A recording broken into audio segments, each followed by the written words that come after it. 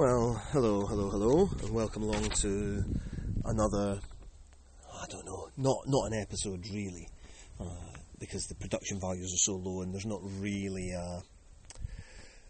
an agenda for this. This is another one of these little mini-sodes, I guess. Right now I'm outside, which is very unusual for me. I don't really go outside. I'm not a big fan of the outdoors. That's mainly because I live in Scotland, of course, and the outdoors can be cruel and harsh and unpleasant. And not just in Glasgow. It's Easter Sunday, and amazingly the sun is shining. And not just the sun is shining, but it's actually warm. There's a very light breeze blowing, and I am over on the west coast of Scotland, a little place called Tynabrugh. Actually, I'm closer to Portavadie, which is sort of a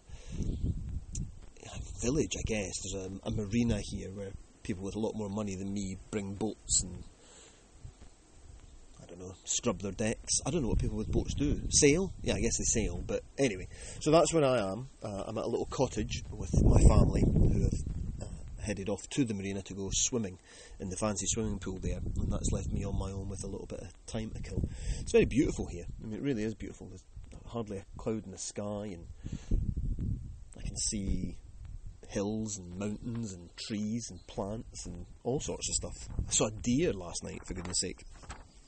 So yes, here we are. So happy Easter, everybody. And I wanted to talk about a couple of things just now.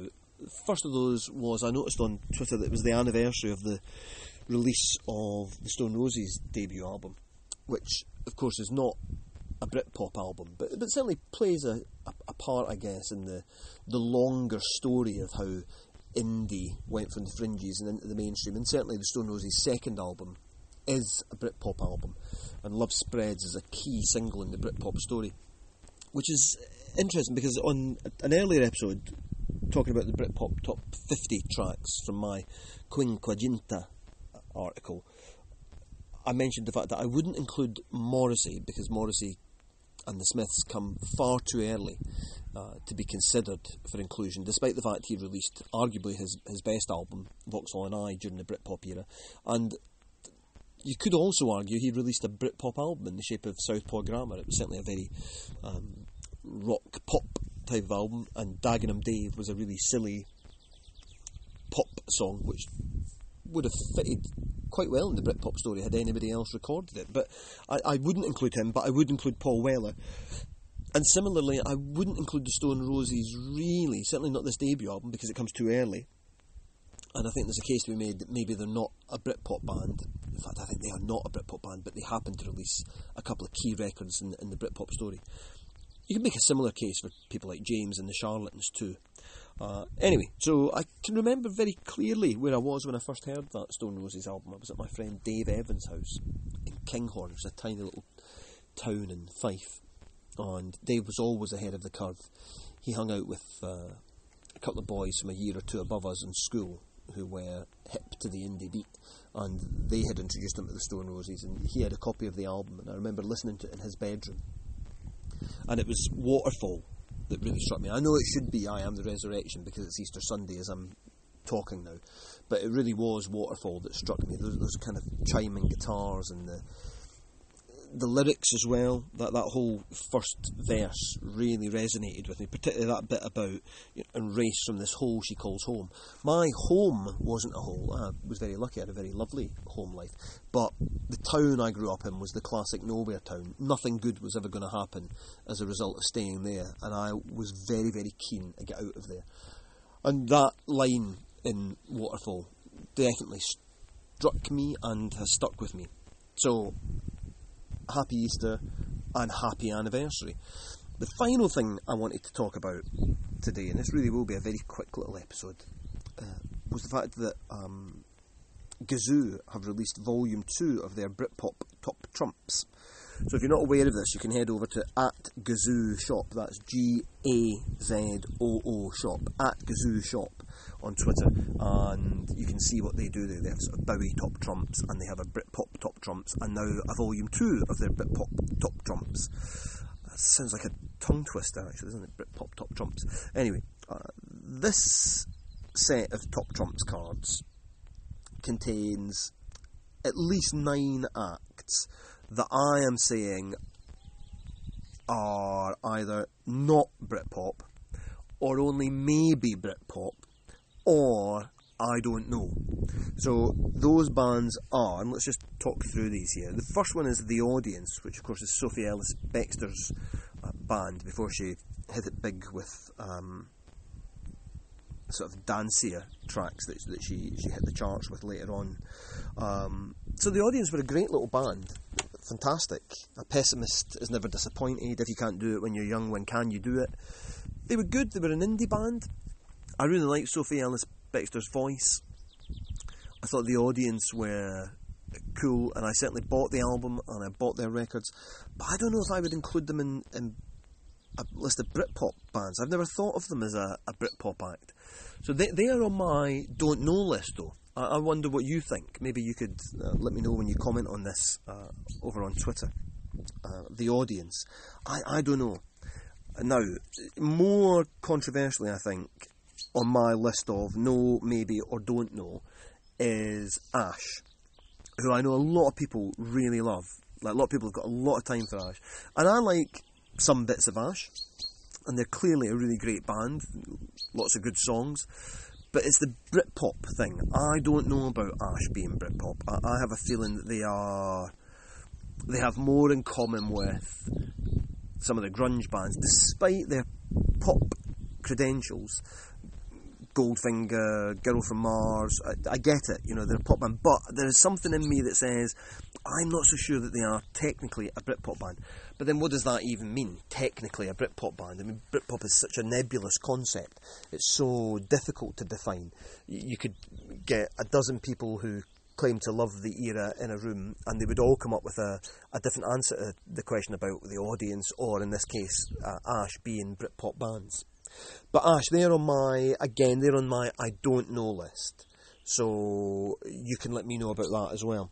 Next up is the Lightning Seeds, who I'm saying are a British pop band, but I'm saying categorically are on my no list. They are not a Britpop band. And it's difficult to say why, because again, they're a band I really love. They were a band who were there at the time. They were releasing records at the time. They have a major role to play in one of the key events of the Britpop era, which of course was Euro 96, when England did so well, came so close to winning that elusive tournament after 30 years of hurt. But for some reason, I can't get there with the Lightning Seeds in terms of saying, yes, that's a Britpop band. So they are no. Lightning Seeds are no. Lightning Seeds are not a Britpop band. I have a feeling that some of you may disagree with that quite violently as well. I don't think there will be too many people who would disagree with me about the next band that I'm saying no to, and that is Gay Dad. Cliff Jones, who really was Gay Dad, I think was an NME or Melody Maker journalist. And point one, they come a little bit too late in the story.